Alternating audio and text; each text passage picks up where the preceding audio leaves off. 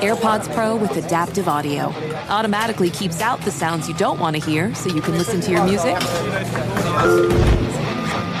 and lowers your music to let in the sounds you do need to hear. Hi there. Hi, what can I get you? I'll have a strawberry mango coconut probiotic smoothie with wheatgrass. Anything else?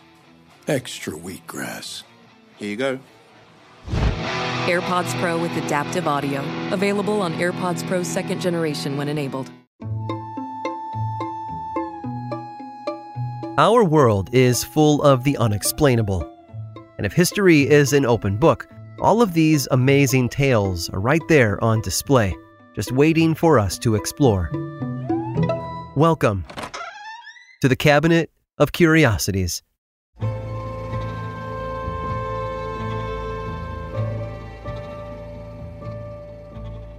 In war, each side will look for any opportunity to gain an advantage over the other. Hitler notoriously studied the occult for supernatural assistance in defeating the Allies.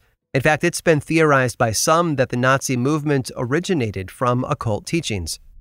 As time pressed on, however, spellbooks and pentagrams took a backseat to good old reliable firepower. And spies. Spies played an integral part in dismantling regimes and changing the geopolitical landscape. Nikolai Koklov had been a KGB agent during the 1950s, getting his start as a member of the People's Commissariat for Internal Affairs a decade earlier. As a member of the NKVD, Koklov had gone undercover as a Nazi officer in Belarus and participated in several assassination missions. Now an agent with the KGB, he'd been tasked with assassinating the leader of an anti-communist group in Frankfurt. However, rather than use a standard pistol or poison to take out his target, he opted for something a bit more theatrical. A cigarette pack that fired hollow-nosed bullets coated in potassium cyanide. But by this time, Koklov had grown tired of his trade. Instead of killing the man, he instead warned him that Russia had put a hit out on him.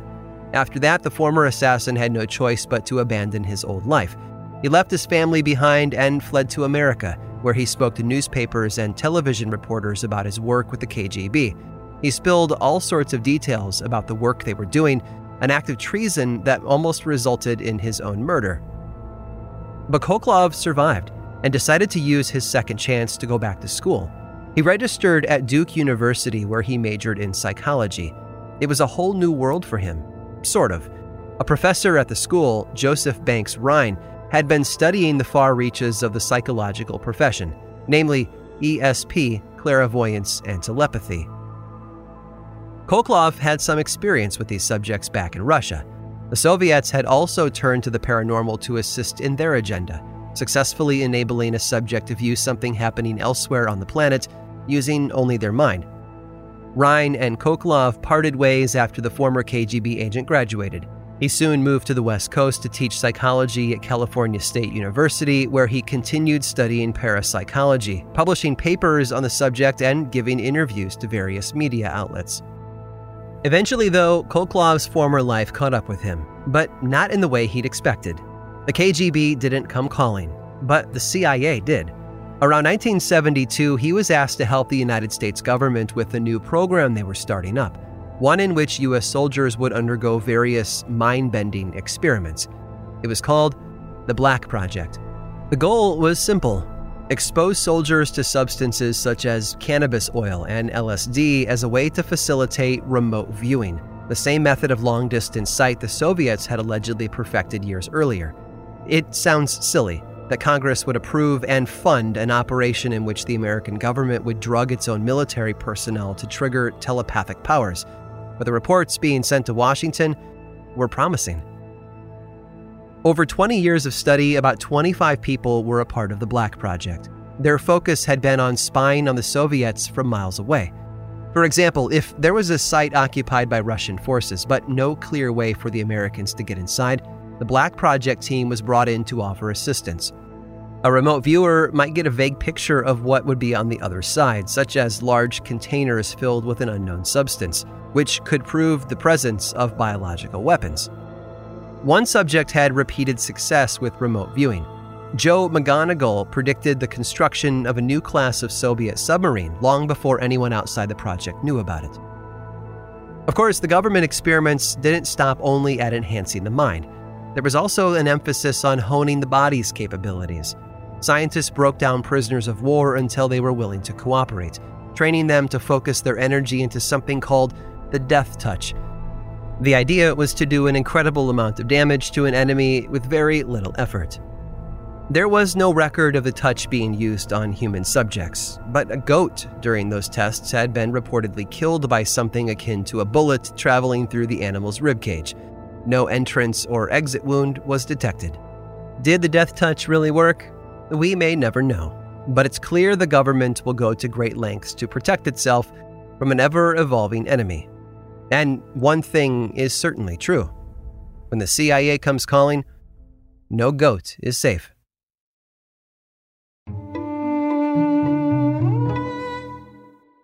Tired of spills and stains on your sofa?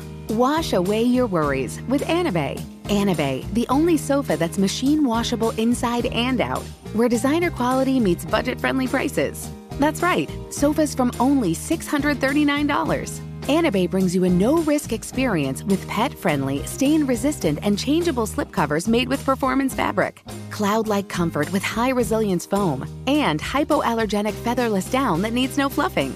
Their steel frame ensures longevity, and you can rearrange the modular pieces anytime. And here's the cherry on top, up to 60% off site-wide. It's backed by a 30-day satisfaction guarantee, so if you're not absolutely in love, send it back for a full refund. No return shipping or restocking fees. Every penny back. Join the revolution of easy, clean, stylish living with up to 60% off at Anabei.com. That's ANABEI.com. Offers are subject to change and certain restrictions may apply. Witness the dawning of a new era in automotive luxury with a reveal unlike any other as Infiniti presents a new chapter in luxury, the premiere of the all-new 2025 Infiniti QX80. Join us March 20th live from the Edge at Hudson Yards in New York City, featuring an unforgettable performance by Grammy and Academy Award-winning singer, songwriter, and composer, Jon Batiste. The all-new Infiniti QX80 is unlike any luxury SUV you've ever seen. Smart enough to anticipate your needs, even before you do. Every line, curve, and detail was thoughtfully crafted, so everything for every passenger feels just right. Don't miss it. Mark your calendars and be the first to see it March 20th at 7 p.m. Eastern, only on iHeartRadio's YouTube channel. Save the date at new-QX80.com. 2025 QX80 coming this summer. Apple Card is the perfect cashback rewards credit card. You earn up to 3% daily cash on every purchase every day. That's 3% on your favorite products at Apple, 2% on all other Apple Card with Apple Pay purchases, and 1% on anything you buy with your titanium Apple Card or virtual card number. Visit apple.co/card calculator to see how much you can earn. Apple Card issued by Goldman Sachs Bank USA, Salt Lake City branch, subject to credit approval. Terms apply.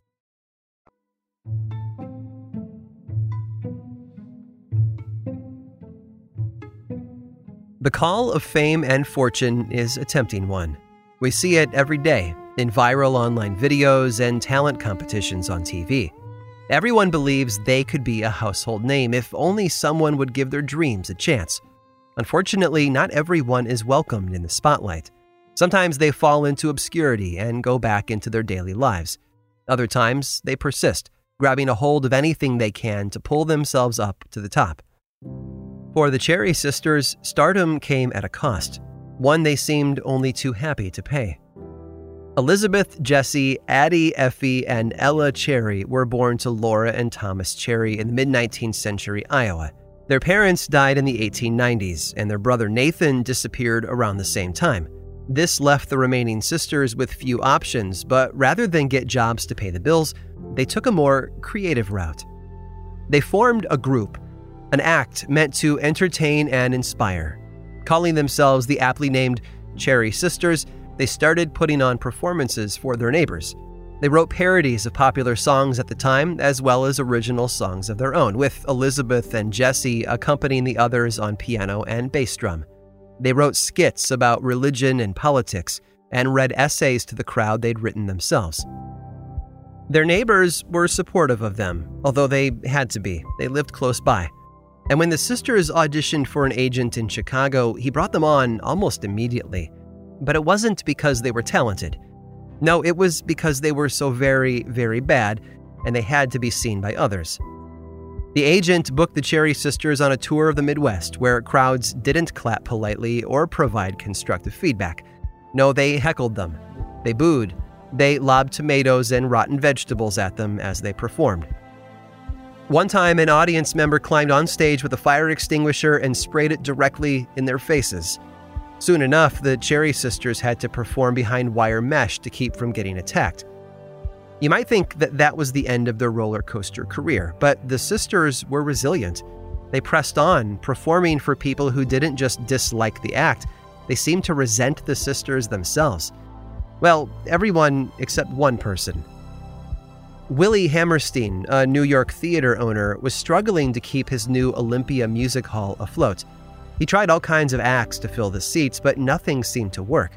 No matter how big a star he found, the crowds wouldn't show up. Then he found the Cherry Sisters. He brought their show to the East Coast, and despite the New York Times calling them 4 freaks from Iowa, Willie's plan worked. He saved his theater with an act too bad to be true. The sisters, though, didn't care much for New York. They wouldn't attend any party they were invited to, and refused to visit Coney Island so they wouldn't have to see women in bathing suits. Their self-righteous moralism wasn't just an act either. They practiced what they preached. As they toured the country, reviewers from local newspapers continued to write incendiary things about the sisters. One newspaper in Iowa wrote a particularly scathing review that described their singing as, and I quote, "the wailing of damned souls," and their appearance as that of 3 creatures surpassing the witches in Macbeth in general hideousness. Unkind, to say the least. Another paper, the Des Moines Leader, reprinted that article. The Cherry Sisters could handle hecklers and the occasional head of lettuce thrown toward them, but they felt what the papers had said was beyond the pale. They sued both papers for libel, for a total of $15,000 in damages. The sisters fought the papers in court, even going so far as to perform in the middle of the courtroom as evidence that what had been printed was false. The judges did not agree. Instead, he ruled that a newspaper editor had the right and the duty to report the truth no matter how harsh it might be. The sisters' courtroom performances didn't seem to help their case. However, the sisters did leave a mark on the world, even if their act had faded into obscurity. Cherry v. Des Moines Leader is still used today as a precedent where the press is sued for printing honest criticism. No matter how offensive a review may be, it cannot be considered libel if the claims can be backed up. Their legacy is bittersweet. An act so terrible everyone tried to forget it, and a landmark court case that has helped protect the First Amendment for generations. It's just like the name they came up with for their act. Something good, something sad. I hope you've enjoyed today's guided tour of the Cabinet of Curiosities. Subscribe for free on Apple Podcasts or learn more about the show by visiting curiositiespodcast.com. This show was created by me, Aaron Mahnke, in partnership with How Stuff Works. I make another award-winning show called Lore, which is a podcast, book series, and television show, and you can learn all about it over at theworldoflore.com. And until next time, stay curious.